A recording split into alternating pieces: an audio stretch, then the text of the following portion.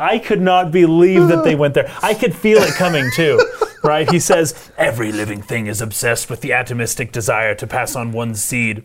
But you, Snake, the dude who has hit on every single female we've seen this entire game, yes, you are different. So good.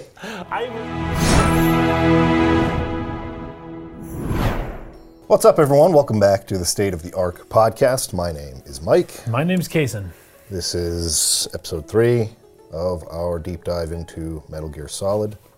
Yep. We played all the way to the end of Disc 1. I think this wraps up with the second fight with Sniper Wolf. You actually kill her.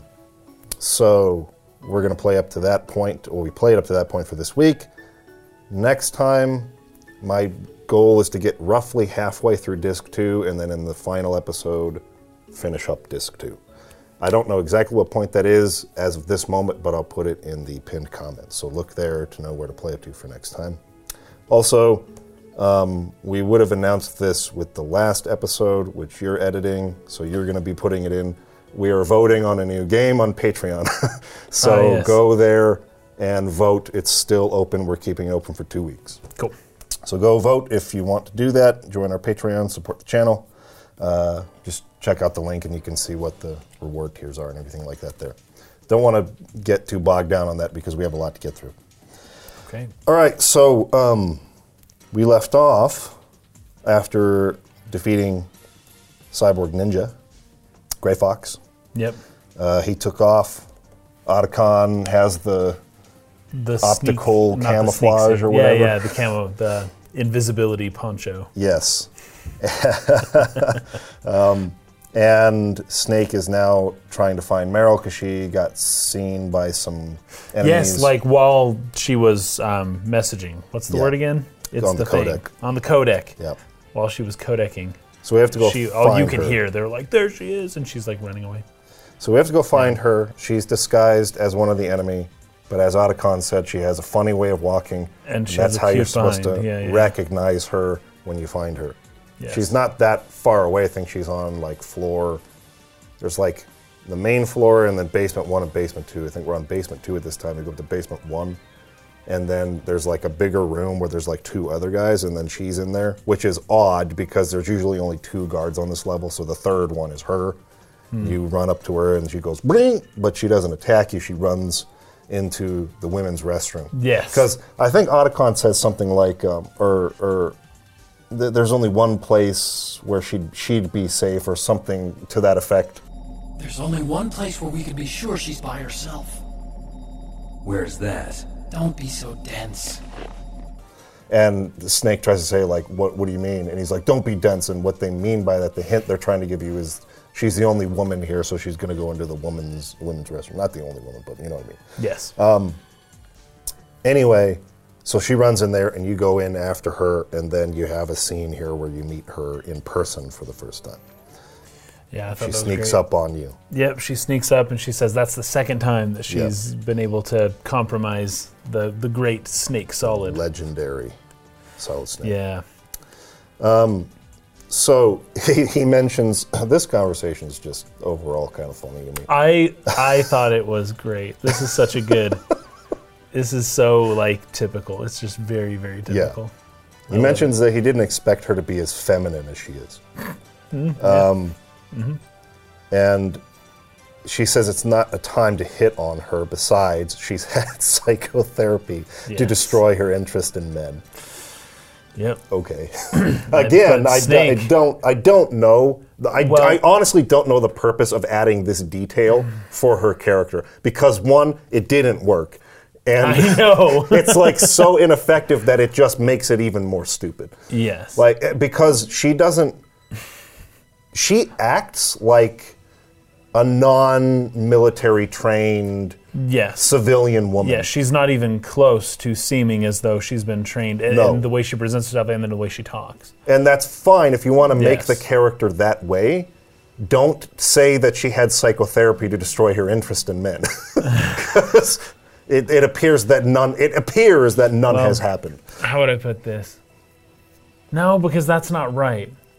I was gonna say that Snake is able to help her overcome her genetics, which is what a theme of the whole thing. But psychotherapy doesn't change your genes. In fact, it's kind of If she had gene therapy that was supposed to have done that, that'd be one thing, I guess. But the genes aren't. That could be thematic. Yeah, it's weird. It's really strange. It's really weird, and she's like obviously like right away taken with him, and is kind of. Yeah. I mean, they literally meet right now. They go down the hall into Psycho Mantis's room where they fight him, and after that fight, he reads her mind and sees him there, and that she's really special, and vice versa. They met 10 minutes ago. Yep. Yeah, that's the worst psychotherapist ever. Dude, whoever that was. Ever. Or it's just like, what do you call it? What do they call it? Something therapy. The therapy to get you to not be attracted to the people you're attracted to. What's it called? It's a thing that doesn't work. That's my point. It doesn't freaking work. That's my whole point.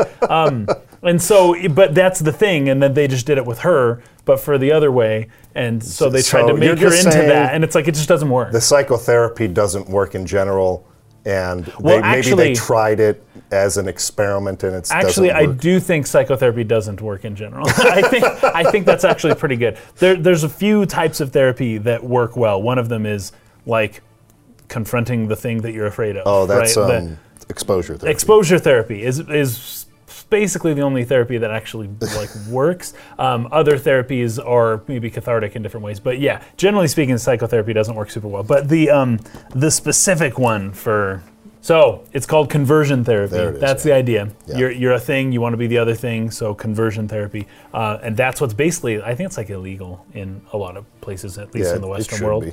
Yes, no less because it doesn't work. Yes, and it just kind of causes problems, but. Yeah, so she went through conversion therapy, and within 10 minutes, it was like undone, the whole thing, completely undone.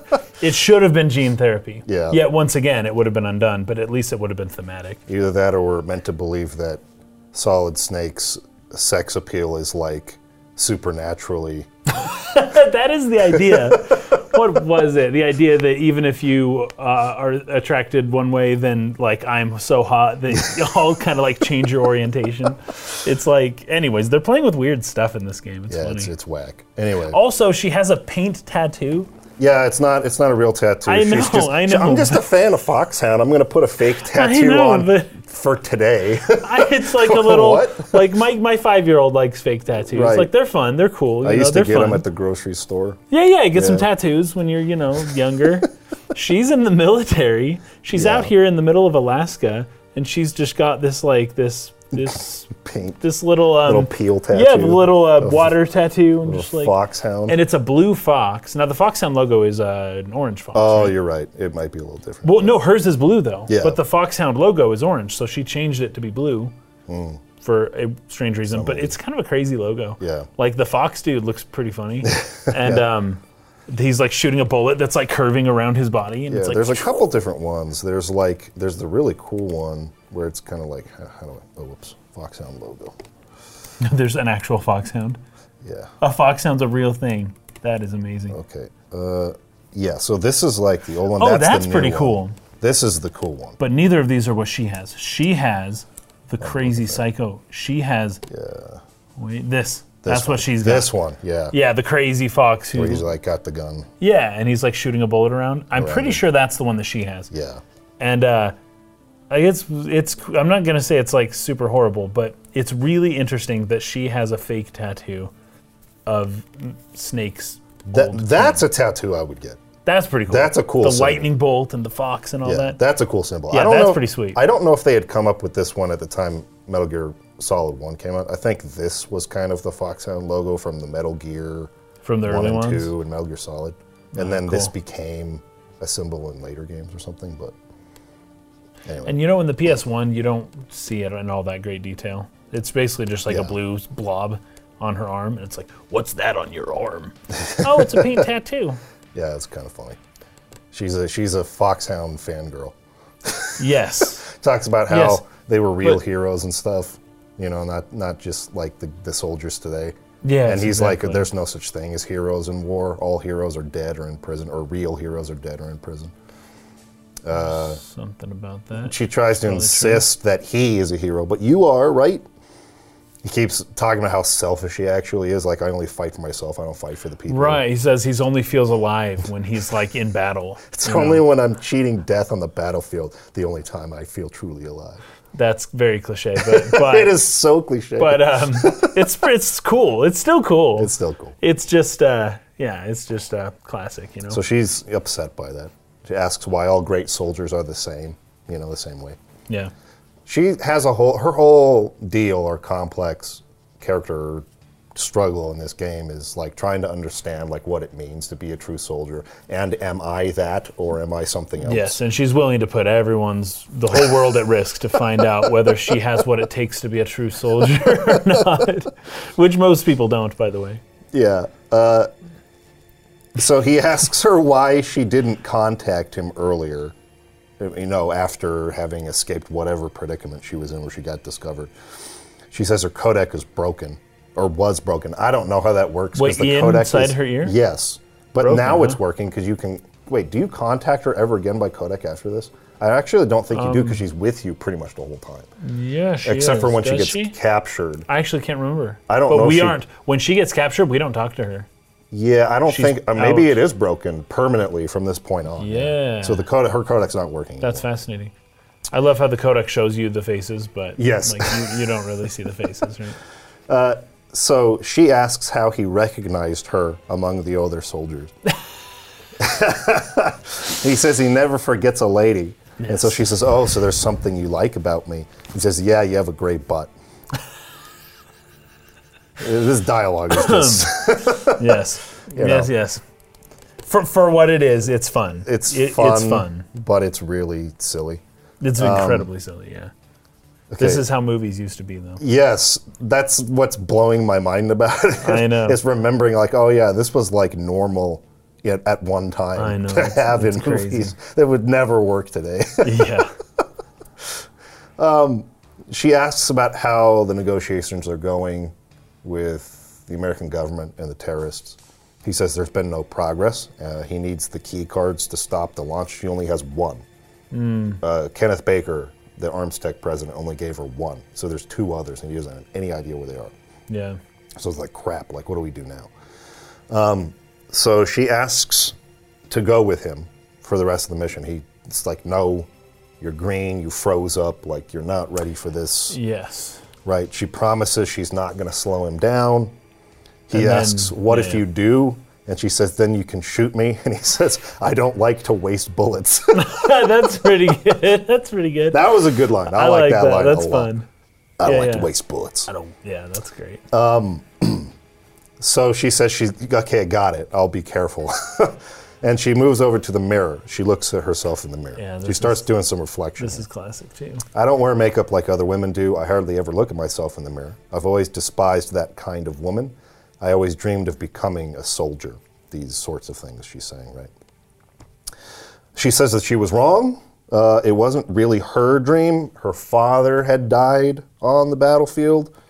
And Snake asks if she wants to follow in his footsteps, and she says not really. She just wanted to understand him better. So it was about trying to draw closer to her dead father. I can What understand this was that. all about. That part right there. Yeah. Last time I think we had talked about something about what little girl have you ever met that dreamed of being a soldier one day? And I guess if this is the reason, it makes a little more sense. Yeah, if it's a way to connect with your dead father, I could see people doing all sorts of things Sure. that they would not normally do. Sure. So now she's realized that she needs to take a good long look at herself and find out who she really is. There aren't, this is what you were talking about. I'm going to find, well, there was more of the conversation, their first conversation of her codec, where she's like, Yeah, I need to know who if I really have what it takes. yes, and it's like, now, Right now, right really? now, here. Do you have to? Do you have to? Anyway. Maybe. There are no heroes and heroines, he says to her, if you lose your worm food. So he's just hammering the point, like, this isn't about this idealistic true soldier dream or whatever you have in your head. Yeah. Like, this is serious stuff here. You're going to die or you're not. Like, figure it out. Yeah. So he sees a FAMAS kind of in the corner that she had been. That's what all the kind of main soldiers have. Yeah. He's like, is that, operational? She says it doesn't have any ammo, but he's going to take that anyway. So you get that new gun. She's also got a Desert Eagle. Which is a very powerful gun. And he's like, isn't that gun a little big for a girl? She refuses to give it to him. I'm more comfortable with this than a bra. Because she's been handling weapons since she was like pre-puberty age, like 8 years old or something like that, right? So, I tell you what, for anybody, a 50 cal is a handgun. If an 8-year-old is shooting a 50 cal? Oh, dude, that gun's flying back. And the second it shoots, you can look up pretty funny videos of people actually trying to fire. Shooting, small framed individuals shooting a Desert Eagle 50 cal, and basically the gun just comes right back and hits them in the face. Yeah. Crazy. But yeah, it's difficult. You got to really have a handle on the grip, Yep. Okay. But I love it that she's like, I'm more comfortable with this than I am wearing a bra. Yeah. And she takes out the magazine and pulls a new magazine out from her bra and then reloads the gun. And it's like, oh, geez. Okay, I gotcha. So. And then once again, more hiding places than a man indeed. Oh, is right. What I put. Right. That because she had said that earlier. Yeah. That's right. Yeah. So she takes point here because she knows the base better than Snake does. She's kind of leading him up the hallway where you come. I think this is probably for me the most memorable moment of the whole game. And it's because of how... The Office, the Psycho Mantis part? Yes, fourth wall breaking and sort of clever it all is. Yes. It's also, that's why it's as memorable as it is, I think.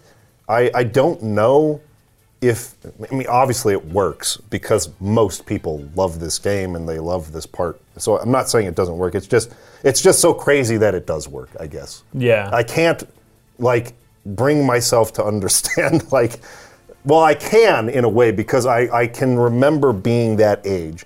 And had I played the game at that age, this would have been the coolest thing that you go talk to everybody about at school the next day. This would be the moment. Dude, did you play this part? This would have been that Holy moment. fetch.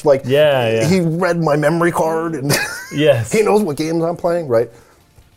For that reason, I can see why it worked, but it's just crazy within the context of the story that it does. But Psycho Mantis is mind controlling her. Yeah. And I really like what they do with the sound here because you can hear the effect that he has on his voice from wearing the mask coming from her. So it's her voice, but with the effect of the mask. That's cool. I didn't notice that. So it's how you can tell he's speaking through her. You're right, because when she's shouting and she's just make love to me, it's it sounds muffled. You're right. I didn't make that connection. That's pretty cool. Come on, Mr. Foxhound. The commander is waiting. How do you like me? What the? Do you like me? Hold me, Snake. What's wrong? Oh, hurry. Make love to me. It's the same audio effect. Yeah. Because they take, at the end of this fight, he takes Mantis's mask off. In my lifetime, I have read the past, presents, and futures of thousands upon thousands of men and women. And each mind that I peered into was stuffed with the same single object of obsession. Yes. And you hear the difference between when it's on and off. That same effect, that same vocal effect is applied to her when she's talking to him while she's mind controlled. Really cool little sound detail there. So she's like, do you like me? She's acting all crazy and her gun's out make love to me, hurry. All this stuff. And he's like, whoa. And he sees Mantis kind of behind her. He's wearing the optical camouflage suit. Invisibility suit, yeah. So you have to knock her out without killing Campbell her. tells, he's like, hey, don't actually use a weapon. Once again, I'm asking a lot of you, but can you please not kill Meryl? Okay, so we just throw her on the ground over and over and over. Yep. Just beat her up, knock her unconscious. Which also probably wouldn't work in a game today. Yeah, that'd be rough. It'd be rough. I think, what was it? Detroit Become Human had some scenes that were similar to that in some way, and it was a big controversy. Yeah. So, anywho, Yeah, so you kick Meryl's, butt just completely, and then Mantis actually shows up, and he's all upset that we were able to, kick him out of. And this is where that dialogue happens. Conversation happens. Yeah. Now, did you have memory cardly objects at the time? See, I didn't either. But I want the full effect of this. I have looked up, and I've played it in the past, and I did at that time. I think. So I looked up all the different ways in which he'll say different things here. So I kind of have it all listed out. Good. So Snake says, optic camouflage, huh? I hope that's not your only trick. And this kind of gets to Psycho Mantis. He's like, oh, you're doubting my powers, are you? Yeah. Let me show you. And he does like the genie thing. And, exactly. So he does this in a couple different ways. One, he reads like, I don't know how to describe the game dev term for this, but like your progress or how you've gone about playing the game. So how many deaths you have, how many times you've alerted guards, and how many traps you've triggered. So like those are the three ways in which he's going to read first. Yeah. So if you have had a really low number of alerts, he'll say, oh, you're a very like methodical man, right? Or if you have more, then it'll be like, you're not very careful, are you? Right? With, alerting the guards. Then the second is how many times you've died in battle. If it's below a certain number, oh, you're a very adept warrior, or you're not a very good warrior. Sure, something like that. And then, you're very careful with traps. You're either something or you're a coward or something like that. And then the other was, you're not very careful with traps or whatever. Right. So that's the first thing he does. That's like the first check. And he's like, oh, you still don't believe me? Mm-hmm. Watch this. And then he'll read your memory card. Yeah. If you don't have anything on the memory card... He'll say, your memory is completely clean. Yes. Or if you don't... believe me now? If you don't have it, it's like, it'll be like, what do you mean? Yeah, what are you talking about, dude? It's actually more clear in the Twin Snakes version because he says your game memory is clean. But that gives away the trick, though. That gives away the trick. Right. See, as a kid, you may not initially know how it knows what it knows. Yes. Oh, it read my memory card. I wouldn't think of that until later. Right. But it actually only reads Konami saved data. So from Konami games. I've heard that, yeah. So the library at the time was still pretty small. This was in the West. Yeah, 98. In Japan, there were a lot more games. Yeah. Yes. So it goes off of games like Suikoden is huge. Yeah. Let me see if I got the full list here. I had heard in Japan, Tokimeki Memorial. Yes. Was a big one. That's a dating sim. Very popular Japanese game. Let me see the full list, because I didn't write all the Konami games, but there's one of them that I know, it's Vandal Hearts. It doesn't say, oh, you like Vandal Hearts, like he won't call out Vandal Hearts, but it will count towards the number of RPGs on your memory card, and then he'll say, oh, you like RPG games. You love RPGs, If you have, like, I think 2 or more Konami RPG saves. Was Castlevania one of them? Castlevania is one of them. Yeah. So Castlevania, Suikoden, and there's like another one. So Castlevania, Azure Dreams, Suikoden. It's Castlevania Symphony of the Night specifically. And Vandal Hearts. And then in Japan, Police Knots and Tokimeki Memorial. Tokimeki Memorial. Right. Yeah. So those are the 4 games he'll call out like by name. Ooh, you like Vandal Hearts. Or not Vandal Hearts. You like Castlevania. Oh, you like Azure Dreams. Oh, you like Suikoden. Right? And then if Vandal Hearts is also on the memory card and you've played Suikoden, that's at least 2 RPGs. Oh, and then he'll say, oh, you like RPG games, don't you? You're an RPG dude, yeah. Right. In the remake on the GameCube, because it's a GameCube game, not a PlayStation game, he refers to Eternal Darkness. Oh, killer, nice. Wind Waker, Super Mario Sunshine, and Smash Brothers Melee. So not just Konami games, yeah. It's only Nintendo games. Yeah, that's actually kind of funny. It's like the opposite. Also, I didn't mention this last time, in the cutscene where you fight the cyborg ninja, Grey Fox. Oh, yeah. And Otacon's there. In the Twin Snakes remake, they have a Mario and Yoshi plushie kind of like on the desk in the background. Yeah. Oh, cool. Also, in this room where you're fighting Psycho Mantis, you got Hideo Kojima's portrait in the office. Oh, I didn't and some look into other who that developers was. Oh, no way, sweet. in the portraits on the walls in the background. That's pretty cool. So anyways, that's what he does to like read your memory card, right? And he's like, still want more kind of a thing, right? Yeah, Put your controller on the floor. I'll move it only with the power of my mind, right? And it's like you, the player, are supposed to put the controller on the ground. And this initiates the rumble feature, which was pretty new at the time. It's Yeah, bzz, yeah. bzz, you know, your controller. And so would it'll buzz like and move a little bit. and he'll go like, and like move your controller. In the Twin Snakes version, the difference here is that they break the fourth wall even further with when Mantis says, put your controller on the floor, Snake looks at the camera and nods like, yeah, go ahead and do that. He's like telling you, the player, like, okay. Yeah, it's okay, go ahead and do it. Stop controlling me. Yeah, that's great. Okay, so like after all that, he's like, okay, this demonstration's over, like we're gonna fight now. Anyway, before we get into the fight itself, which is pretty cool, I think it's my favorite boss fight so far that we've played in the game. Yeah. I don't know, how do you feel about how fourth wall breaking this is, and as playing this as an adult for the first time? Yeah, rather than being a kid? it's strange. Did you play this and go like, oh man, that's clever and fun and cool, or were you like, what the fetch? I was confused. Games used to do this though, because there's another part you didn't mention, when the screen turns off. Oh, that's when you're fighting. Oh, that's during the fight, and then it says Hideo instead of video. video. Yeah, that was just classic. Yeah. But yeah, because this is the first time the fourth wall's been broken in the game, right? Well, so you've played for more than an hour.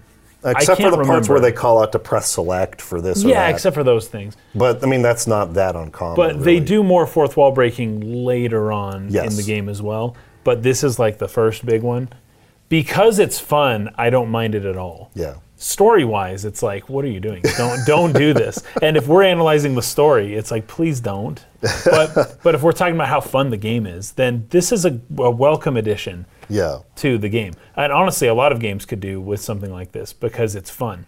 If you're a game that rides the line between being serious and being funny or silly, then do this. This is a good way to do that. But if you're trying to tell a good story, this will destroy your story. Like it will seriously get in the way of the seriousness that you want to put in if you're telling a serious story. Right? Usually it would, and for some reason here I've never felt that way about this encounter. I wonder why. There's Why a do you boss think so? in Metal Gear Solid 3, which is my favorite of the series. I like Metal Gear Solid 3 way better than this game. I think a lot of like people way do. better than this game. And that's I'll talk about this probably later, but it's primarily because I don't love how this game controls and feels to play gotcha, and sure. fighting in it. It's just Sure. it's not a game that feels tight to me. Yeah. And Metal Gear Solid 3 to me is like the perfect Metal Gear gameplay wise. But there's a boss in that game who I won't mention to not spoil it for people, who breaks this barrier of being like way beyond what I can tolerate in For the terms of fourth it wall? being serious or serious or silly or whatever. Yeah. Way more than this. But this one, it's just super unique. Like, my thought as I was playing it this time is, this is the kind of thing, like, there's nothing like this that I've seen that is just so unique to Metal Gear, I guess. Yeah. There was this attempt being made by the developers to do something with this game that you would not expect. Yeah. And this is the kind of scene that like really demonstrates that out of the box type of thinking about the approach to development of the game. And to me, it's like so charming and endearing a thing that it completely like makes up for any like dissonance that it might create story-wise. Well, And the other weird got part you. of it to me is that this game I think was rated M. oh, was it? I think so. Let me check that to make sure Because that of I'm right. violence? Yeah, there's a lot of blood. Yeah. You know what? I'll bet you it was rated M because of a thing that happens later. Yes. Yeah. Yeah, it's rated M right there on the disc. Wow. So the game was rated M, right? But the thing that, in my experience, particularly in this time, like parents weren't really very knowledgeable about this sort of thing. There were a lot of kids much younger than 17 that I think were playing this game. I think most of the people who played this were younger than 17. Yeah. And so this is, like I said, was the kind of thing that would have just been like mind-blowingly cool to like go talk about on the playground at school. Yes, like, absolutely. Holy cow! Yes. Did you see? Because you would have gotten different things than your friends did. You know, because maybe I had Suikoden, but you had Castlevania or something like that, right? So you would have gotten different answers, and you would have been like, "Oh man, what about this? What are all the ways?" Because we didn't have the internet in the same way back then. Yeah, so you're not just going to look up what are all the things on YouTube that Psycho Mantis says. You have to like figure that out by playing it and experimenting with it and talking with your buddies who maybe went a different direction or whatever, right? That's how you figured out secrets back then. And this is the kind of conversation that would have like sparked a lot of excitement. Yes, for in sure. that way. For sure. So I totally agree. It's almost like a marketing thing. Yeah, actually, yeah. Where it's almost. like, if you we think of it put that way. this in there, it's like there's secrets and there's different ways to have the scene play out a little differently. You're going to go talk about that to your friends, and then one of your other friends who doesn't have Metal Gear is going to be like, what? What's this game? Like, that sounds crazy. I want that. You go ask their parents to buy it for them, too. So, I don't know. I think it's pretty brilliant, like, all of that considered. Game-wise, I agree. I do agree. Story-wise, I don't know if I can go there. But like, think of any other type of story other than, plays break the fourth wall all the time. That's true. They're more personal, Yeah. Think of a book that breaks the fourth wall, or think of, I don't know. I just think that in telling a story, a fourth wall break is not optimal. It's a long time since I've read. What's the freaking book called? They made a movie out of it. Something Guide to the Galaxy. Oh, A Hitchhiker's Guide? A Hitchhiker's Guide to the Galaxy. Yeah, I watched that movie. It's been forever. I haven't seen the movie, but it's been forever since I read that novel, but I seem to recall them doing that a lot. They did that? In the book. They would. But maybe I'm thinking of something else, actually. No, it's possible. That's the kind of story that would. It's around that time that I was reading just a ton of science fiction. And so I don't remember which ones did which thing, because it's been like 10 years now or something, but... Yeah. Anyway. Would you consider Hitchhiker's Guide to the Galaxy to be a good story? Yeah, actually. Okay. Well, a really fun way. I know, but that's kind of what I mean. Yes. So maybe I'm being a little too harsh. I don't want to say that this doesn't belong in the game. It does. It's very good. It makes the game very fun. It just does this much for the story. Yes. And for, anything. I agree with that. Yeah. But did you like it? Or were you totally confused? I personally loved it, and I wouldn't mind if the entire game was like this. I was confused at first. I was like, is he talking to me? Oh, he's totally talking to me. Oh, yeah, games used to do this. That was my thought. Right. And I freaking loved it. But in terms of analyzing the story, I'm just like, okay, pretend that didn't happen. Yeah, right? They kind of have to do that. Otherwise, it's like, are we official characters in the world of this game now, and how do we analyze it accordingly? Yeah. You just can't do it. You just got to throw it away as a joke. Well, it goes even further as you get into the fight itself. I know, yeah. Because you can't touch him if your controller's plugged into port 1, which is what you would typically do because that's player 1. But you have to like try to hit him and then talk to your people on the codec for them to realize, oh, he's like reading your future because he can read all the inputs in controller 1. So you have to switch the port to port 2, and he can't read your inputs on that. Yeah. So switch the controller to port 2, That's so and then smart. you can attack him. It's really smart. It's clever. It's very smart. It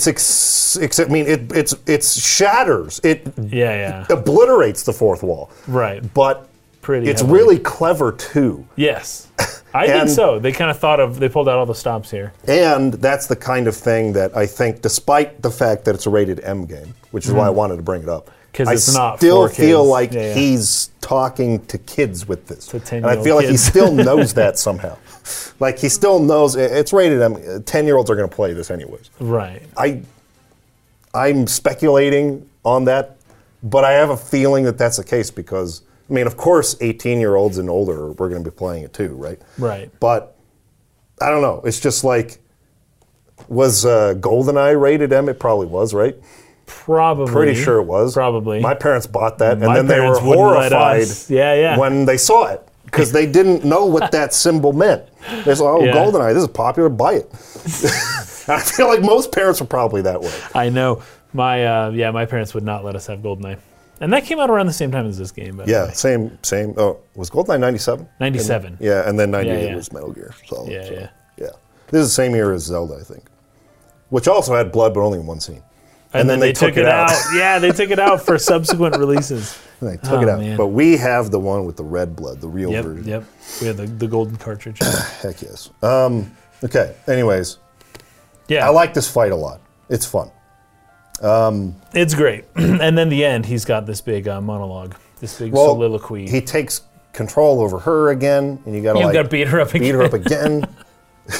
Because he's like, Yeah. he's I'm going to have surprised her she's kill functional. herself. Yeah, she was going to shoot herself. And you like knock her out. Like multiple To times. stop her? I can't believe she's functional after this. I but know. Yeah. It's like messed up. Yeah, it's pretty jacked. So we ruin him there. Yeah. That's So, yeah, his monologue, right? He goes on here. So crazy. Naomi This monologue is great. on the codec asks Snake after the battle why he went so far out of his way to save Meryl. And he's like, I don't want to see anybody die. Like, what are you talking about? And he's like, since when did anybody's death bother you so much? Like, really harsh thing to say all of a sudden out of the blue. Yes, indeed. And then Campbell tries to defend him. He's like, he's killed a lot of people, but he's not heartless. Like, come on. Right. And he kind of dismisses that. Like, no, she's right. Like, don't worry about it, Campbell. You have to defend me, kind of a thing.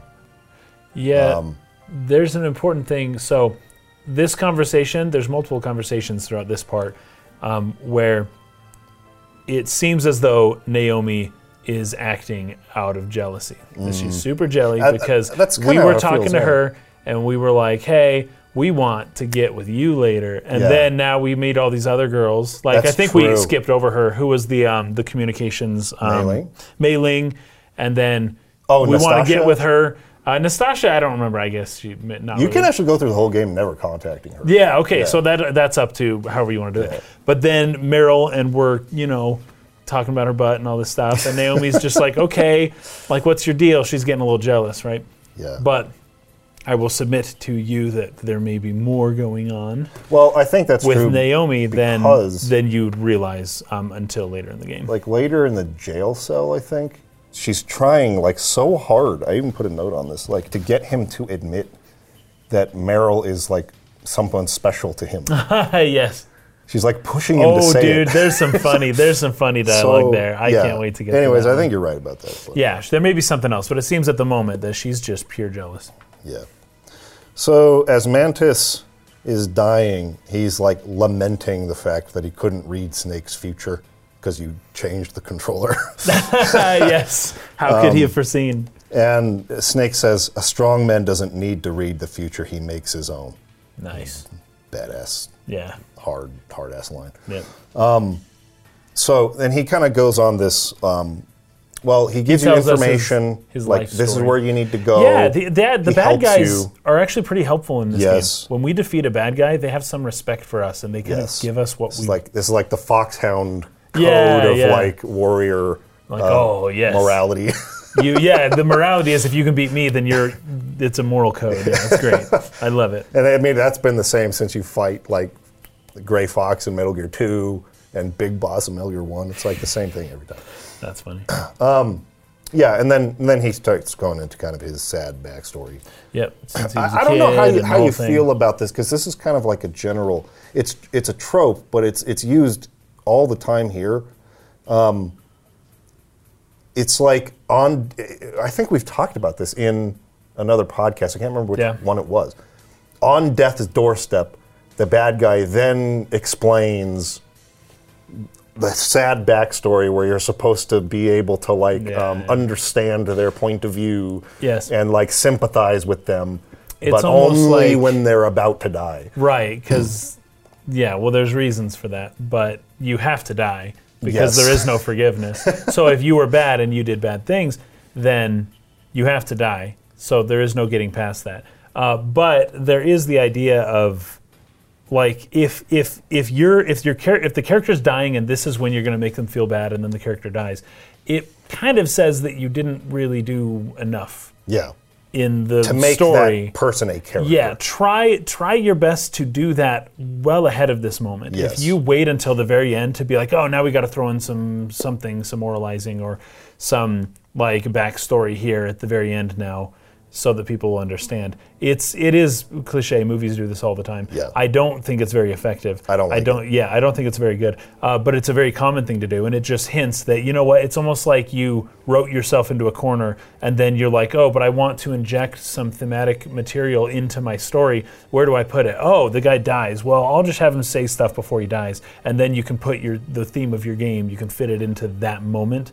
It's just kind of a cheap way to do it. Yeah. The idea, though, that he'd be forthcoming before we basically defeat him is difficult, but you can have it happen in other ways. Yeah. Like, he's not just going to tell us all this stuff ahead of time. He only does it because he respects us now. Right. I get that. But it is very typical for the bad guy to begin explaining to us in this way right at the end of the game. And now we feel bad for him. Now we're crying. But that's the thing, is it's not effective. Like, it doesn't actually make me feel that way. It's supposed to. Like his line where he says, you're just like the boss. No, you're worse. Or like something like that. Compared to you, I'm not so bad. What they're trying to get across is Snake is actually, the guy you're controlling is actually more questionable than even the villains he's fighting. Yeah. But I don't feel that at all. No, I don't either. Yeah. Because you can't just tell me that on death's doorstep when the guy's dying and like tell me his sad backstory. You've got to like make me understand that character through the course of the game, and then when you confront them, you understand that you don't have to have this monologue, which, I don't know, like when you're dying, you're like bleeding out. You're not just going to sit there and just spit out your life story. The idea is that when you die, your life flashes before your eyes. So this is showing that happening. He's reliving his life. Now that he's going to die, he's reliving his life. You can do that in a book a lot easier. Sure. I think that might be where the problem is. So you're in a book, you can explain this kind of stuff, whereas in a game, he has to say it. He has to actually say it. You can't just put the knowledge in via a narrator or something. He's got to start talking. And basically all the characters do this in this entire game. All the characters have a lot of things to tell us as they're dying. They're dying. And there are a lot of bad guys. So it's like, okay, you could make that argument that, how does a story stay interesting while introducing you to the backstories of all 7 bad guys, and then you kill them and we don't have to worry about it. That is a tall order. That's a difficult thing to do. But otherwise, you're just doing it like this. I don't know. I wouldn't say that this is better. This is used to an even way worse effect in the Assassin's Creed series. Oh, it's really? like every time you assassinate one of like the main kind of like villain characters, it's almost like a 5 to 10 minute scene of them like explaining why they did everything and like, see, you're really no better than me. And he listens. There's got to be a better way than this. I agree. Yeah, I'm not a huge fan of when somebody dies, then you find out that they were good. And then it's like, okay. Not that Mantis was good, but like... Well, clearly not. He was pretty bad. You're meant to have... I think you're meant to feel some sympathy for him. Because, okay, his story is his mother died in childbirth. Yeah, and his father dad resented him for it. because of that. So the first time he ever dove into someone's mind, it was his father's mind, and all he saw there was hatred for him. Yeah. So, he was abused as a kid, at least in some way, if not physically, then verbally or neglected or hated or whatever. Didn't receive the love that a child needs. Get it? This caused him to seek kind of vengeance on the world, sort of thing. So he killed everyone in the whole village. He burned his whole village down. Yeah, he kills everybody. And before that, he had a funny thing we were talking about last time. And I can't wait to say it. So he says he's read thousands of people's minds. Yeah. And in every case, the people disgusted him because of their ceaseless, endless drive to procreate and pass their DNA, right? Yeah. And he says to Snake, but you're different. I've laughed so freaking hard. I can't believe, I could not believe that they went there. I could feel it coming too, right? He says, every living thing is obsessed with the atomistic desire to pass on one's seed. But you, Snake, the dude who has hit on every single female we've seen this entire game, yes, you are different. So good. I was like, okay, so you know we talked about the difference between, it's corny due to lack of awareness. Like yes. This is a lack of awareness. This is lack of awareness. It feels that way. It feels like lack of awareness. Yes. Yeah, and I just couldn't believe it. Now, I know people who, you play the game and maybe it's as though Snake talks the talk but doesn't walk actually the walk, want right? it. He talks he all lives about the alone girls. with his 50 huskies, With his 50 huskies. in Alaska. Who need me. Yeah, so he likes to talk to the girls, but he doesn't actually really Pursue a relationship. consummate. Or Yeah. actually have any kind of real connection with them. Yes. Yeah. And so it's possible that despite what we, the characters, at this point in the game know about Snake via what he says to women and how he seems to treat them and how he talks to them, very James Bond-like, it is a pure lack of awareness of at least what the player's knowledge of Snake at this point. Yeah. Or maybe Right. I could see the intent behind this line to be what we said. You are different in that you don't seek to actually procreate. Like you're not trying to have kids. You're not trying to have a family. You just want to, and if that's the case, Right. a different line probably would have been better there than Yes, this. absolutely. But because they're kind of vague when they Yes. say the atomistic desire to pass on one's seed. If you're it's like, talking about, okay, does that mean having a family? Exactly. Or does that mean I just want to go because like he's bang as talking many about the chicks as I desire. can? Exactly. What is the desire here? Is the desire? I think he's talking about That's what I sex, thought too. But it could be that he's referring to the selfish gene, right? Sure. He's reading into people and the genes that want to pass on themselves forever, and that's what he's getting at. It could be something like that. Yeah. But it sure seemed because he talked about it disgusts me, Yeah. okay, I think he's talking about sex. Because I have had some conversations with people who say, like, I don't want to have kids. Like, particularly some women I know. I don't want to Sure. go through childbirth. I don't want to have kids. Right. But I want to pass on my family legacy. Like, this conflict that to me was, I don't know, I've never thought twice about, like, do I want to continue my family's legacy? I have that's never, kinda funny. That's I have kinda funny. never, ever thought to myself, like, Yeah. I need to, like, pass on my family's legacy.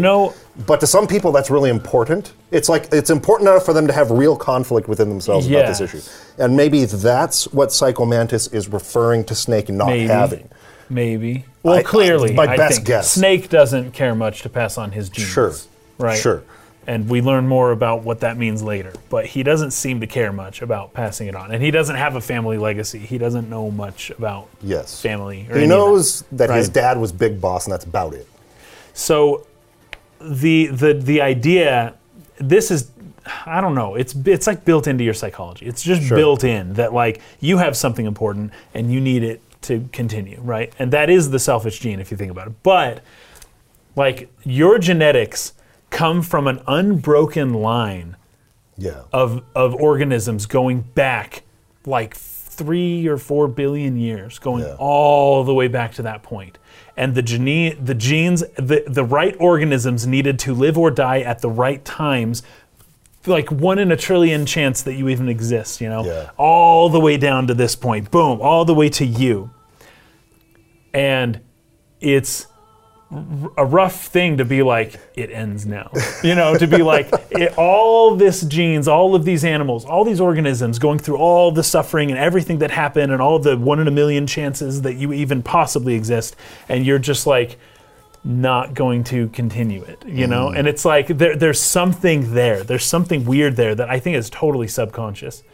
Of course, the idea that beings even existed billions of years ago is not subconscious. That's just an idea of science. But knowing the science makes it even more so. Yeah. Like, and then to think that your genes should end here and that you have a say in whether they continue and you'd make the decision not to continue. there's something about that that's like you're fighting against nature. You are fighting against nature. Nature has been going for billions of years, and the decision, there's going to be some dissonance, some severe dissonance in your mind of like, this lineage that's gone on for 3 billion years ends today. It's like just sounds kind of crazy. In some way. Yeah, in some weird way. that's- It's like, ooh, dissonance. Are you sure? So now all you're doing is basically proving why Psycho Mantis shouldn't be disgusted. Like, what's his problem? I know. Why is he discussing it? Except that's why I think it's just if that's what he's referring to. The act. Unless we're just talking about everyone's sex drive disgusting. And that makes I think more so. sense. Yeah. And that's how I read it when I first played it, and the second time I played it. And that's why it's funny that he says to Snake, "You're different," because he's so not different in that sense. Yeah, and we're trying to explore ways that Snake could be different because it can't be that way. Can't be that. Unless the pure lack of awareness from the creators of this game. Anyway. Yeah, I loved it. I laughed out loud. I don't think I've laughed that hard, out loud, that loudly and that hard in a video game in years, many years. It has been a very long time. That was the funniest thing I'd heard, and it was purely due to the lack of awareness, what I take to be lack of awareness. Yeah. Yeah. He goes on to say that he joined Liquid's revolution not because he cared about what they were fighting for, but because he just wanted an excuse to kill as many people as he could. Right. Then that's when he says, you're just like the boss, Liquid. No, you're worse. Compared to you, I'm not so bad. Which is crazy, because the guy just admitted he just wanted to kill people. Yeah. Everyone he could. Any excuse, you got to kill people. He's trying to say Snake is worse than him. I'm not sure what he's seeing there, because Snake just told Naomi, I don't want to see someone die in front of me, and he just went out of his way to save Meryl. Yeah. So what is he talking about? Yeah, it's not working. This is a little confusing. This is not working for me. This is a little He's confusing. not convincing me Yes, at all that he absolutely can not. read anyone's mind effectively. Absolutely, I agree.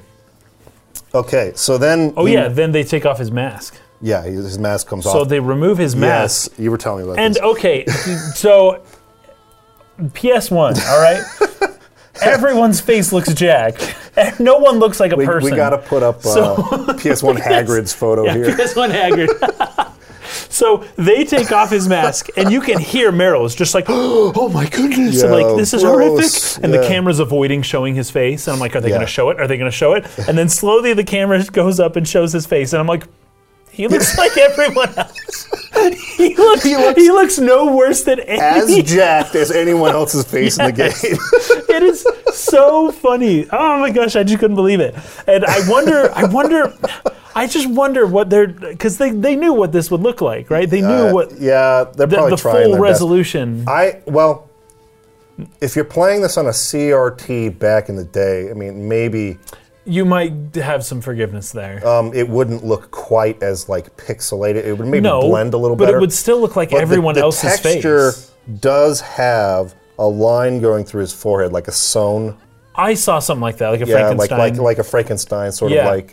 There was a line, I couldn't tell what it was. It looked like a wrinkle, Yes. like just eyebrow wrinkles. So in the Twin Snakes version, you get a much clearer view, right? Yeah. Let me actually just pull it up. I saw it. He does look a little more. so you've seen I it? did. I Okay. saw, it looks a little more Frankenstein-like. Yeah, basically he's pale white. He's got these stitches going across his forehead here and here. And then up and down, He's yeah. got like it looks almost like an acid burn kind of like on his Yeah. mouth. And he needs the You mask. know?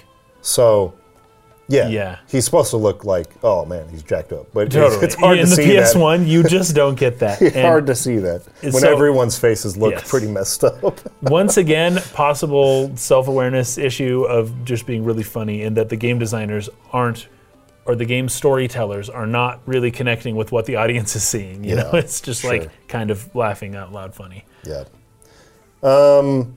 This is when he sees into Meryl's mind and sees Snake there. So it seems the psychotherapy was totally ineffective. Yeah. 10 minutes after I she know, told dude. us that she had psychotherapy. We Yeah. already went through that.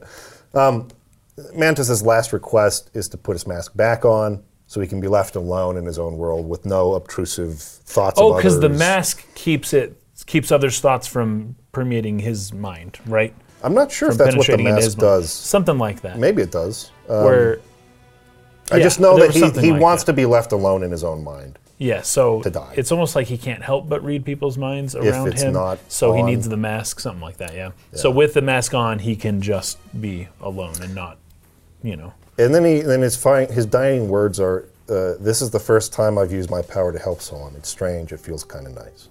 It feels kind of nice. Yeah.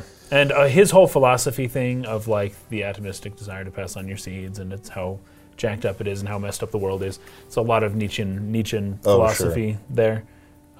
So I just wrote the word Nietzsche in my notes. Nietzsche.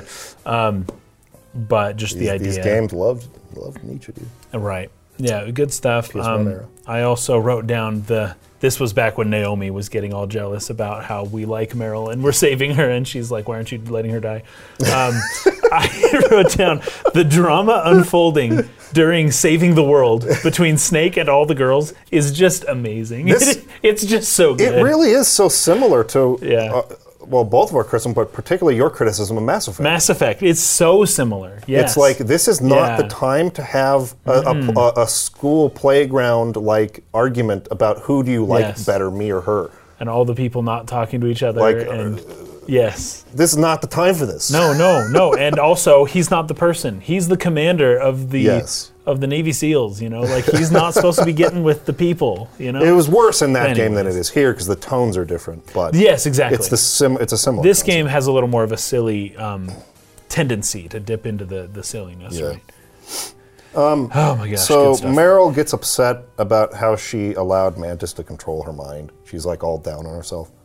And Snake's like, stop that. Like, you cannot doubt yourself for a second on the battlefield. Like, cut it out.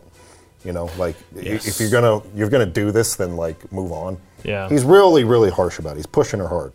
And she's like, you're right. So she wants to talk to him about what Mantis saw in her mind regarding him. About like what he said. He's like, what's wrong now? Like, and she's like, okay, never mind. I won't say it. And then she tries to get to know him better. Do you have a family? No, but I was raised by many people. Like, what's your real name? I don't have a real name. Or when names don't matter on the battlefield. Yes, of course. He's so just typical. I love it. And then like, love it. Is there anyone that you like? It's like, I don't like to get involved. Like, No. people just complicate my life. Other people just complicate my life. So, that's good And stuff. so she just, so you really are alone, like you said. You're just a sad, lonely man. I put here, at this point, the flirting is over. Yep. Like, he's no longer His sex interested. appeal wore off. Yes, yes.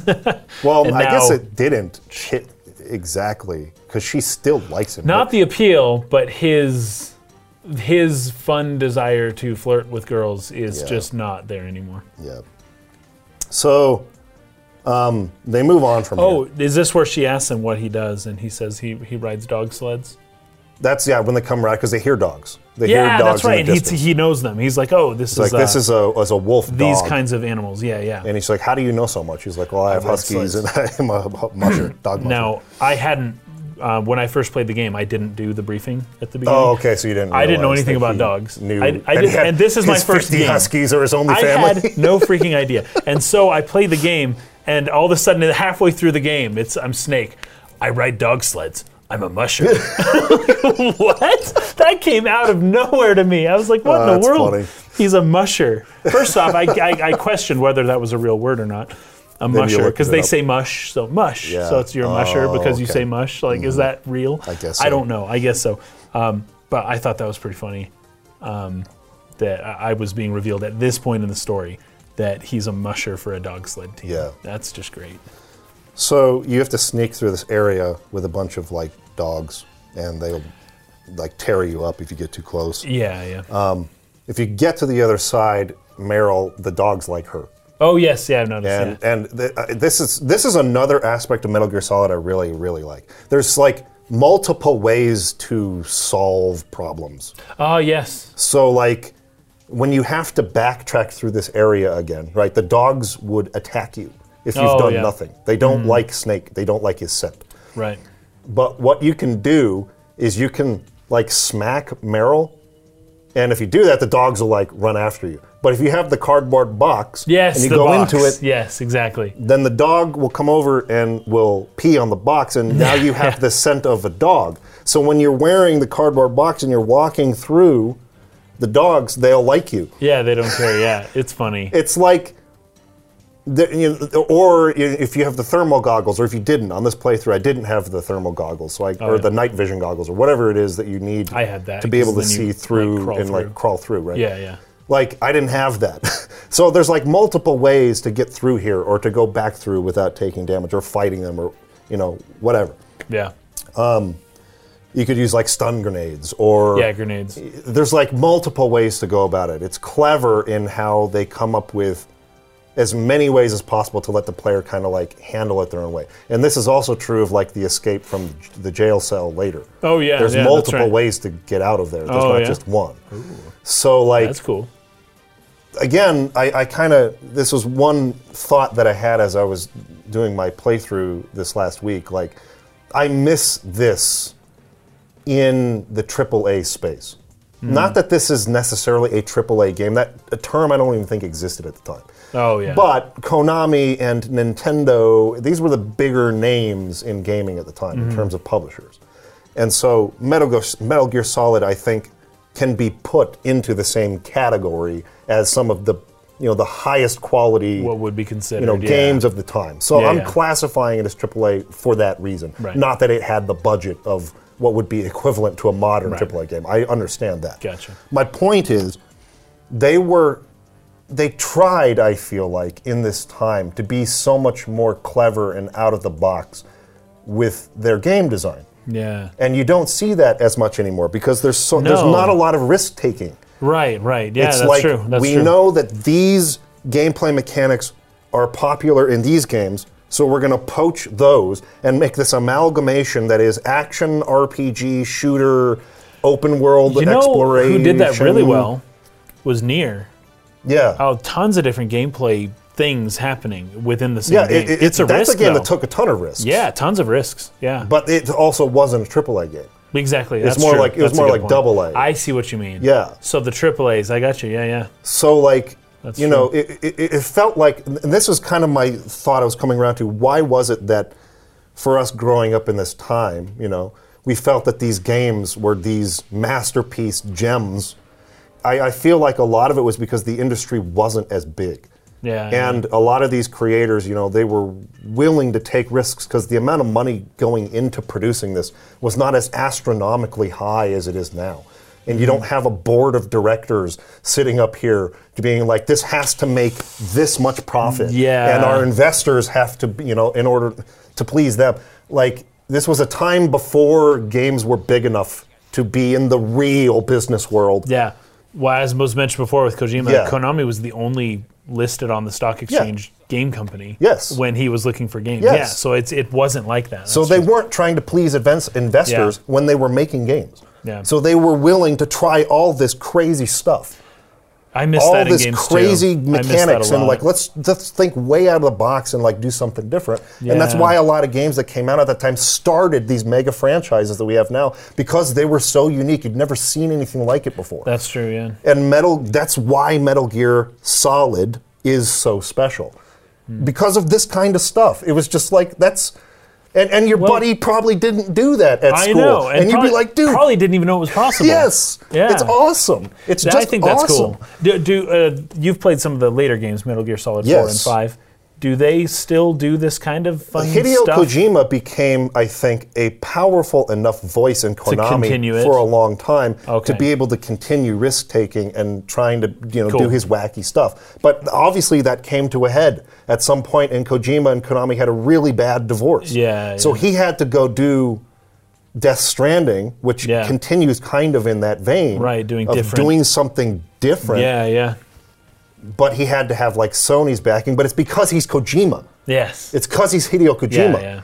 Yeah. Me or any other person who were just to get started in the industry today, they're not going to get that level of trust. No, unless you're just indie. That's the only way to do Yeah. it.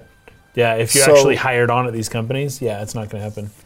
So anyway, it's just, I don't know. It's just, there was a thought that I had while playing this. Is like, you just don't see big games of today taking the same chances. It's almost like they don't want that to happen because it's wasted time developing options for things that most players won't do. Yes. And so they're like, just cut it. Yes. Yeah.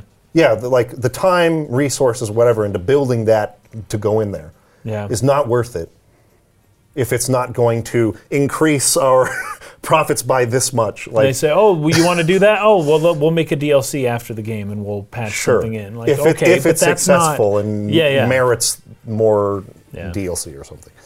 Anyway, it's just the industry has changed a lot. Yep. And I don't know. I just got the sense I really missed when games were this way. Yeah, me too. They really tried hard to be unique instead of just copy all the successful stuff into, I don't even know. Like, it's almost like their games are genreless. Oh, AAA yeah. games today are. It's They're like just it's a action shooter, but it's movies. also a freaking RPG because it's got all these RPG elements, and it's Yeah. also an open world game, and it's also a stealth game, and it's also this. It's like they Yes. just put everything into one thing now. But because- not in the way that No, that's and, true. and it starts to feel like open world games. Like, I'm starting to get to a point where it's like, dude, I have done this Yeah. 1,000 times. I cannot do another stealth mission where I hide in the tall grass again. I just can't do it again. Yeah. I can't. It's so boring now. Yeah.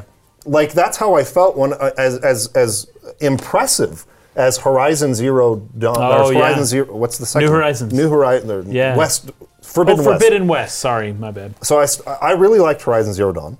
I think that Horizon Forbidden West is an impressive game on many fronts. Yeah. But as soon as I was doing tall grass sneaking between again, it was just like, dude, I can't do this. I feel like Ghost of Tsushima was like the last straw. yeah. Because I like Ghost of Tsushima, Yeah. but at the end of that, I remember thinking, I don't think I can play an open world game like this again. Yeah. I've done it too many times. Like, Assassin's Creed beat this into the freaking dust. Yeah. And like, this executed better than those games in a lot of ways. The dueling was cool. Oh, yeah. But it's like, super. I can't do this go to waypoint, discover new place, And how long have it takes, 10 and more, yeah. Defeat the fortress and have like a bunch of stuff open up on the map thing again. I just can't do it again. It's cool if it's like your only game and you want to Yes. do everything in it, and you like it to be massive and explore all the nooks and crannies. But too many games becoming that, it just makes the games take a very long time. Yeah. And it's like, just warp me to the next region. Like, Yeah. I'm with you. Anyway, I was so impressed, and I just enjoyed so much how unique this game feels. It's like there's nothing else like Metal Gear Solid. There's Yeah. nothing else like this. It's really cool. It's so unique to itself. Okay, now we get to the Sniper Wolf. So battle. we get to the spot, we're just chilling, and Meryl gets She shot. gets messed really bad. up, So dude. She gets shot 3 times. like once it seemed like in the pelvis, once In the in leg, the leg, and once in the arm. arm. Now, high-powered rifle rounds. It's not just like a boop. Oh, there's a hole in my arm, the size of the bullet. It's you know, like rips shreds you, dude. It shreds you. A high-powered rifle round will go through you and will ripple through your muscles, and Yeah. even there's like a ripple effect that just shreds your muscles to pieces. So this is ridiculous. It's unbelievable that she's even alive, much less capable of doing anything after this point. But, it's a game, so whatever. It just, for some reason, at this portion of the game, I really thought she was dead. Yeah. Right away. I was like, oh my gosh, they went for it. They killed her. Meryl's dead.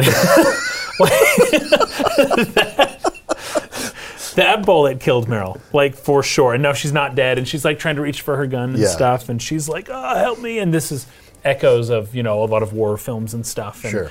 But like, you get shot by a high-powered rifle like that, and it is not pretty. It messes you up. And so she probably gets not shot walking 3 again. times. Yeah, she can't move, and it's basically there's a sniper trap. They've talked about this a few times in I think Saving Private Ryan has this, and Enemy at the Gates. Have you ever seen that one with Jude Law? Oh, no. And it's a great movie. But it's like a sniper battle, right? But one of the tactics the sniper will use is they will injure somebody on purpose, but not kill them right away, to draw out people to help that person, and then pick off the people who come out to help one by one. Yes. Because nobody can bear to see their friend like dying on the ground. Yes. And then That's just boom, what Wolf you is kill doing, like yeah. 7 people, before finally they say, "Okay, we have to let them die slowly, and we can't get them." So that's what's happening here. And Campbell comes on to explain it, I think. I think it's Campbell Yep. who says, hey, he's luring you out. Don't go help her. But this is his nephew, his niece. I think it's him who says that. I'm pretty sure it was him. Campbell does say this. And so, it's like, hey, we need to counter snipe, right? So we've got to go find a sniper rifle somewhere. Yeah. But the whole like like strategy here is to draw us out and then shoot us as well. Yeah. Did you do an attempt to go out and see what happens? Because I didn't.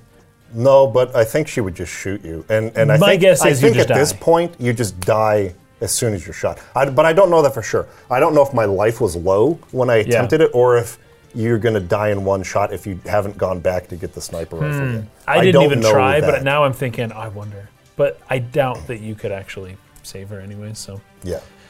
So anyways, she's looking to get her gun, or she's telling Snake to shoot her. She's saying, Yes, kill me, yes. just to be done with it and then go on and save the world. I guess I didn't have what it took to be a soldier after all, kind of Yes, thing. So that- just kill that me whole and be thing. done. War is ugly. Yeah. What was I thinking? And Snake is just like, no, I'm going to save you. And Naomi's like, why are you...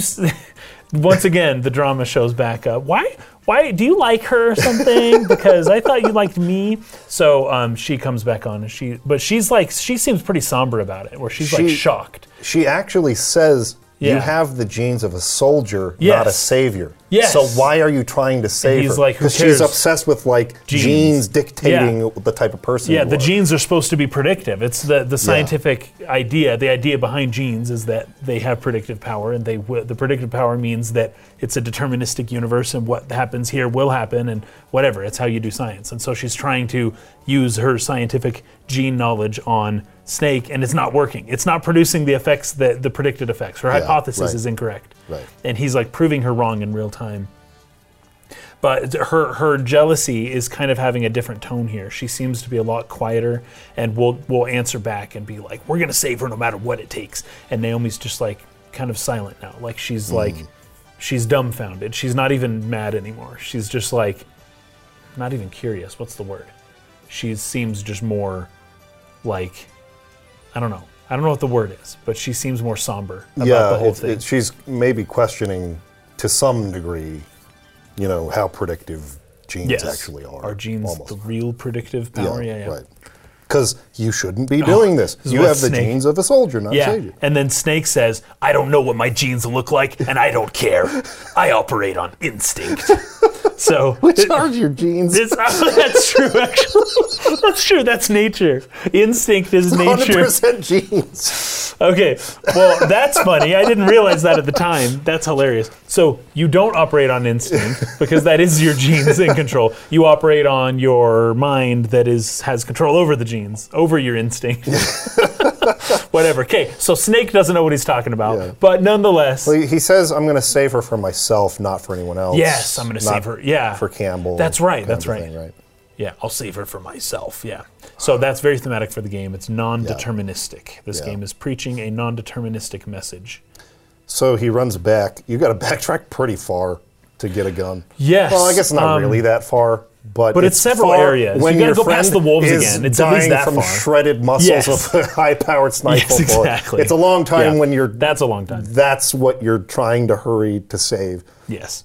You got to go pretty far back to get a gun. Yep. But actually, it is really far now. I think I about it. remember more or You less gotta the go- beginning of the You got to game. go all the way back through the snowfield that where we first fought Vulcan area. Raven. Yes, all the way and back to back. the first building, and then into the basement of that building. Yes, to to get get the it. sniper rifle inside of like those pretty far. rooms that were like down near where the president of Arms Tech was at. Yeah. It's like really far. It's almost the beginning of the game. Yeah. And my whole point is you have to go past the wolves. Like that's like the important Yes. part. So and then come back again. and then come back and she's gone. The blood stain is there, but she Yeah. is no longer there. And so you we get don't know what into happened. a sniper battle Yeah. with. How did you feel about this boss fight? It's interesting. It reminds me of Mission Impossible 64 a little bit, actually. You remember that The game? sniping mission? Yes, the Oh sniping my mission. gosh, that was so it's classic. stupid. And then especially the boss at the end of the sniping mission. This is the same year, though. I think it came out in 96. Oh my gosh. Maybe later. If you guys have not played this game, Oh, this is Mission total Impossible tangent. 64 I think is they also had the same gold. game on PlayStation, but I think the 64 version was the one most people probably played. Because Okay. the game was not good. It's not a good game. It is not. There's a mission. But, oh, man. where You're you're at, like, a trying- train station, You're at right? a train station Yeah. and you're trying to protect somebody. I can't remember. It's the girl or something like that. Yes, it's basically an escort mission, except you're a sniper. Except you're sniping Yeah. in a public train station, and guys will run up to her and pull a gun out put to their shoot hand, her. Yes. Point And blank. you got to snipe them Yes. before they shoot her. However, sometimes a girl's Civilians? just pulling out her lipstick, but she's like all secretive about it, and then lipstick, and then a mirror, and she's doing makeup, and then another guy's secretive, and it's a newspaper. Or his cell phone. Or a phone. Or something like that. Maybe back it's then. not even just that they're doing that. They run up to up, her, and then they directly stand in concealed- front of her, go like this, Yeah. and then pull out a cell phone. It's like, great. dude, And if you shoot the civilians, the then fetch? mission over. Yes. You didn't do it right. Oh, it's so dumb. You basically have to memorize who is an actual bad guy and who isn't, and you have to redo the mission 100 times. Oh my it was a gosh. pain in the butt. Okay, so quick correction here. I think the part that Kaysen is about to describe here in just a second on the podcast, it's not from Mission Impossible 64. That part he's about to describe here in just a second does not happen in that game. I think he might be referring to the final level in GoldenEye when you're chasing Trevelyan around and shooting at him, and he's, saying stuff like, you're always loyal to the mission, never to your friends, and it's just like ridiculous how many times you gotta chase him around shooting him. So I think he may be describing this. But in any case, it's kind of funny. It kind of calls back to that time. You'll see it here. He just keeps running away, and you just keep chasing him around and shooting him. I think this is what he's referring to, but anyway. But the enemy at the very end, it's so funny, because you don't even see your character. You're literally just a cursor on the screen, right. and just looking around. The enemy at the end of that mission there, he's like, haha, he's running around trying to shoot back at you, and you're like sniping him. But it feels funny because it's like you shoot them once and then they say something like, ha, you won't get me next time, and you just shoot them again. And they're like, ha, you'll never find me here. And then they hide and you just shoot them again. But that's kind of how I felt about this. This particular mission. And maybe a little bit more later on. I just got done talking What? about how special games were in this time. And I have to also add as a caveat to that, games were freaking stupid at this time, too. Also were really bad. Really bad, dude. And they had the dumbest way of trying to create this man. abstraction of a sniper mission. Yes. Oh my lord, it was so bad. It's pretty funny. Oh, it was jacked. But I get that feeling with Sniper Wolf here, because a real sniper battle is like you see the movie Enemy at the Gates. It's like that. It's really hard to find out where they are. You find out where they are. You go up to a better position. You got to be really careful. It's all in the prep. Mm-hmm. That, okay, you got to be careful to not let anything glint off, because they can see glints, right? So you don't open your scope thing all the way. You just open it halfway so that it shades it from the sun, so that your scope doesn't glint because it's curved glass. Right. All that stuff. Right. That's a real sniper battle, would be that kind of stuff, and how you can stay hidden and how long you can stay in one place and just wait and not move a muscle. Yeah. And then but when it comes to the video game, that's not fun. That's No. not cool. No. You don't do that kind of thing. You don't spend time painting your face the color of the background, And so you just shoot and hit, and then she gets up and runs to a new place, and then you shoot, hit, and then run to a new place. It's silly. It's silly and funny. I don't know a better way to do it other than just one shot. But I don't know. I don't know a better way to do it, honestly, with the way that the game's constructed. But it seems just really funny. Yes. Even more so later on. And it can, during the development research we were talking about,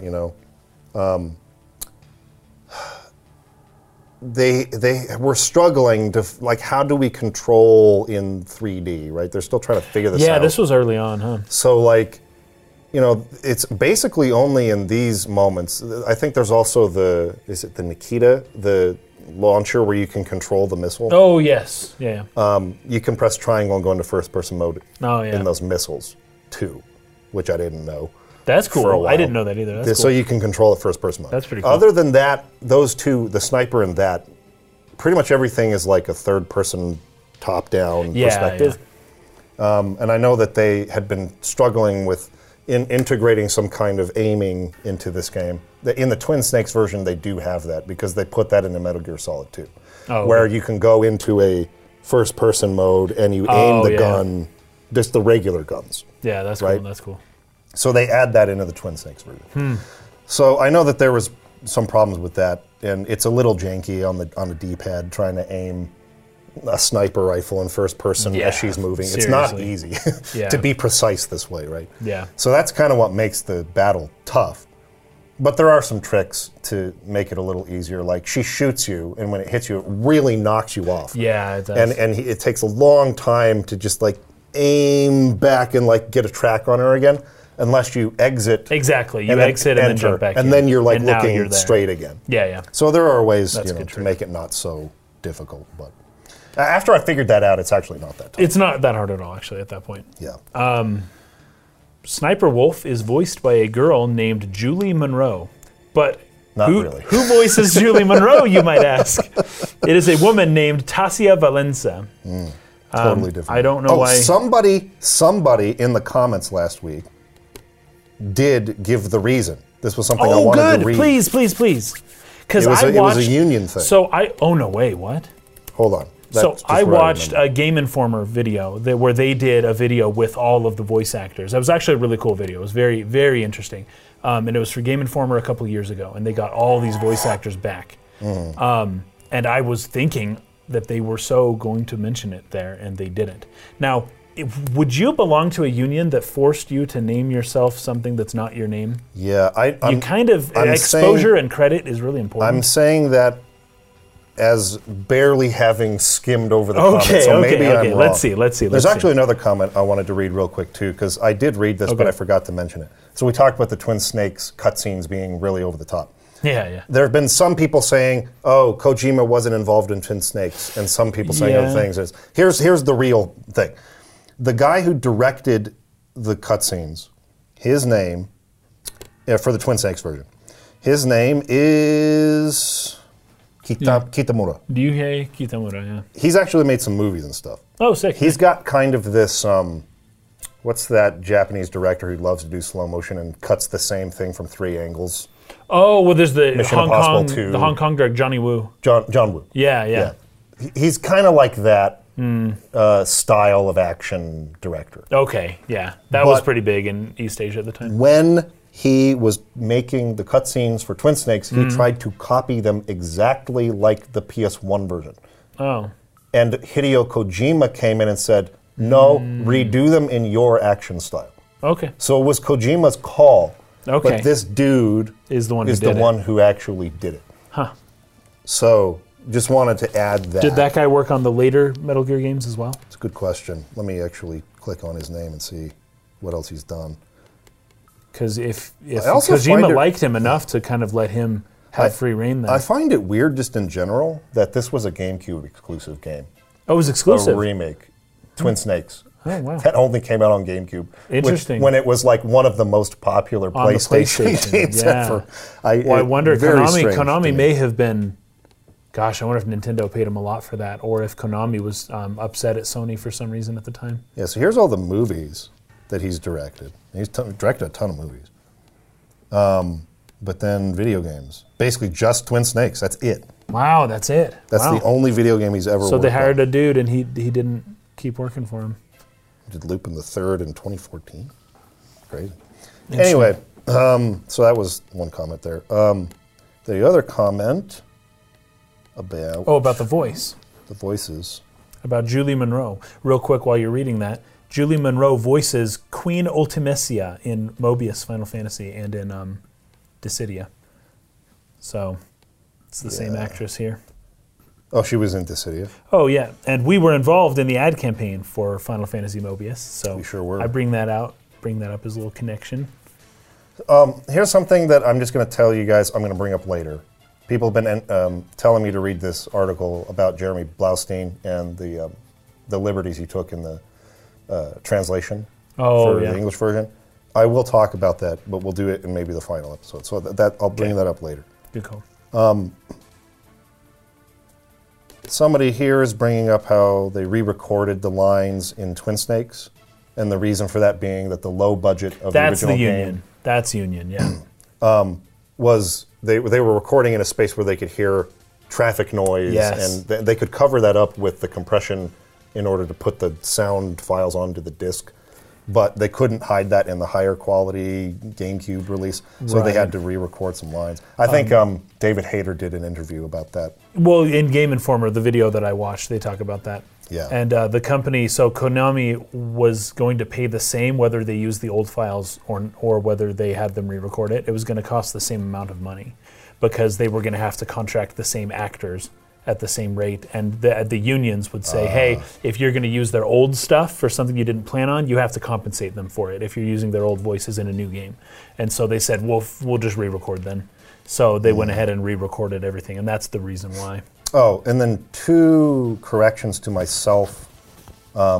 It's not the Council of Governments, COG, it's the Continuity of Governments. Oh, okay. Where, the president goes somewhere safe so that he doesn't die. Yeah. Government can continue. It's like a contingency plan in the case of some sort of natural disaster or emergency situation. That's cool. Continuity of governments, not Council of Governments. And then people are saying, this one's coming from RMS Gray.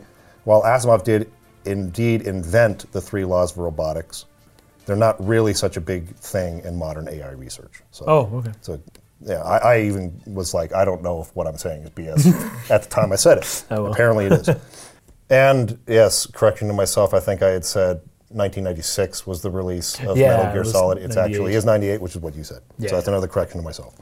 I don't know why I'm not seeing it. I guess we'll have to, maybe the guy will bring it up again next time. And we can just look for it in the comments of the next video. Okay. Where were we? So we kill Sniper Wolf. Well, we don't kill her. No. We defeat her. But then she disappears.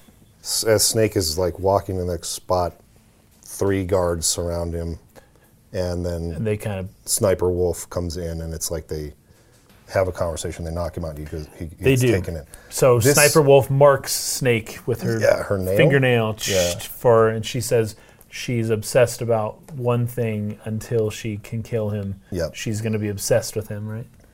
Yeah. I'll think about it until I kill you. This scene was a little different, and it's one of the few times where I kind of liked the change in Twin Snakes. Oh, really? So in this version, he just gets surrounded by the 3 guys. He puts his hands up, and she's like, she says something about how do you want to die or when do you want to die? It's your call or whatever. And he's like, I'll die after I kill you. Right. He says to her, there's some back and forth there. Yep. In the Twin Snakes version, he gets surrounded by the 3 guys, but he does some CQC to take all of them out and pull their guns onto them kind of a thing. And then she pulls her sniper on him, and that's when he puts his hands up. Okay. So it's kind of cool because the 3 regular guards, he just disarms them and fights them. So he doesn't just give up immediately. Yeah, he gets caught by her, not by them. So I thought that was kind of a cool change. Gotcha. But anyways. Oh, and she talks about, he mentions once again that she's a woman. Yes. He points it out. Oh, and she says 2/3 of the greatest assassins in the world are women. Didn't you know? Yeah. And I don't know if that stat is correct, but I would imagine it is. Yeah. Because they don't. Well, and the a lot guy of doesn't expect. Yeah, exactly. and women are women have more hiding places than in the words of Hideo Kojima. So it would make sense that a woman is able to approach a high-profile person and in a way that can result in that person's death. It's the femme fatale, right? Yeah. Which this character is basically. She is. That's what she is. That's her character. She says something later about women being better soldiers than men, just naturally or something, when you fight her later. But I don't remember that. Okay, so he gets taken in. He gets knocked out. Yep. And then we wake up in an operation room. Yeah. Right? With the lights and all this that. Liquid's here. Liquid, Ocelot, and Sniper Wolf are all here. Yep. So we get some pretty good exposition here from Liquid in his dialogue. So he explains that he wants no more accidents like with the DARPA chief. He says this to Ocelot. Right. Don't screw up like you did with the DARPA chief. This is where this whole thing comes together. So we go back to that. Implying that there was a mistake. Yeah. We saw this earlier. There was a flashback with Ocelot and Mantis and Liquid with DARPA chief on this same table. On the table, yeah. Where they were like, now we'll never get the code from the DARPA chief, right? And just after this in the cell, we're going to see Anderson's body again, but it's decomposing. There's maggots in it and stuff. Yeah. So the DARPA chief died, and they even mention in a codec conversation with Naomi, I think, that his blood seems to have been drained out. When we see him later on, yeah. Right. we So it's see like that right later. after this scene, I think. Yes. So, anyways, there's something going on here with the DARPA chief, but what we can infer is that the DARPA chief didn't actually give his code Yeah. through the torture that was going on. Right. But when we talked to him in the cell, he said that he did. So there's a conflict there. Something else was going on. Yep. And this is just another of the breadcrumbs being dropped along the way. But just, there's a lot of things. There's a lot of terms and names and crazy stuff going on in this story. This might be something you would miss along the way. So keep in mind, there's still kind of an unresolved thing with Donald Anderson, the DARPA chief, and what really happened there. But that's what Liquid is referring to. He says, I don't want another incident like with the DARPA chief. He's saying, don't kill Solid Snake through your torture. I don't want him dead yet, like you did with the DARPA chief. Okay, so Liquid then reveals his grudge against Snake because he stole everything good from him. Yeah, he says that he is our shadow, which Yeah, means he in says that turn, directly. this is Carl Jung reference, right? Direct reference. I am your shadow, Snake, and that means that I we think are also his shadow. I think he says that when you fight him in the helicopter later, but yes, he says directly that I'm your shadow. Either way, I implied at the very beginning Yes, that you Liquid said and Solid. Back in the first or second It's episode. where they're going with this, right? Yes. They're opposites, but they're the same. Right. So the light or dark, that whole thing. So we're the ones, brother of light and dark. Brothers of light and dark. We're the ones who stole his birthright. So we've got a classic situation here, just like Remus and Romulus, Cain and Abel, Jacob and Esau, and Osiris and Set. Yep. And once again, it's all about the DNA, because he starts talking about how he got all the recessive genes. Yes. But once again, we come to this. Who is the actor that plays Liquid Snake? His name is James Flinders. But who plays James Flinders, you ask? Why, Cam Clark, of course. Cam Clark is the voice of Leonardo in the old Teenage Mutant Ninja Turtles show. Yep. Somebody mentioned that in the comments last week. Yeah. So, once again, whatever's going on there, something weird's going on there. But yeah, it's not James Flinders, just in case anyone looks him up. Yep. Okay, so, he gets pissed at Snake for a second. Brother, light and dark, like you said. Yep. And after all these years, the two have the chance to meet. Sniper Wolf, he gets a call. Before that, Sniper Wolf asks Liquid if he wants a sample of Snake's DNA as well. And Liquid says yes, that they're going to need it to correct the mutations in the genome soldiers. So the genome soldiers have a problem with them, a mutation. Oh, that's true. They're like the whole army, right? Yep. Yeah. And so they need to fix that. That's why they want Big Boss's remains. Yeah. But he says we'll also need some of Snake's DNA. But it's not enough. We also have to have Big Boss. It's not just Snake, but we're going to take a sample from him, and then we have to also get Big Boss's remains. Otherwise, we can't fix this problem. So Liquid then confirms that both he and Snake, he's not sure which one is the older or younger brother, but they are the last surviving sons of Big Boss. Does he explain the whole process here? No, just that they're the last surviving sons of Big Boss. Gotcha. Then he gets a call from Raven, informing him that the Americans are refusing to give in to the demands. So he's like, okay, we're going to move forward with the launch in 10 hours as planned. He has to make some preparations for that. Liquid and Wolf then leave as Ocelot begins to torture Snake. This is pretty interesting because you have to mash the circle button to restore your life slowly as it's draining. Yeah. And if you're not fast enough, Snake will die, and you don't get to continue from this point. You have to go back to wherever you last saved, which might have been before the Sniper Wolf No, I believe Ocelot even mentions it. He says there's no continuance. Having not saved, in a long time. And little fourth wall break. So, yes, you can submit at any time during this process by pressing select and say, I give in. But if you do, he says, the girl's life is mine. So if you submit, I'm going to kill Meryl. but if you die, there's no continues. Can you survive the torture? Kind of a thing. So, pretty interesting. If you're good at mashing, there's like a certain there's muscle, a method like a to twitch. Well, we do it. It's when you're playing guitar. If Yes. you're doing like a what would you call it? Like 16th notes or 24th Yeah. notes. There's a you way to basically just like Get it to go fast. vibrate your Yeah. arm right there, and it just goes. And you can do that on the button.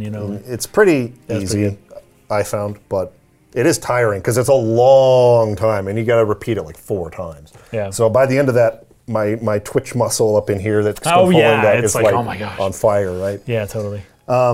But then they take you to the cell, and I think we're going to stop there for now because we got Okay, that to sounds good, that record sounds another podcast for Patreon on the back of this for Undertale. For Undertale. So we planned to go a little further this week. We didn't quite get to where we wanted to be, but I'll still put into the comments where to play up to for next time, and we'll just include the remainder of Disc 1 at the beginning of next week. Thanks everybody for watching. We're in the belly of the beast section of the story. He's been caught. He's in jail. We'll Yep. see how he escapes next time. Till next week. Peace out.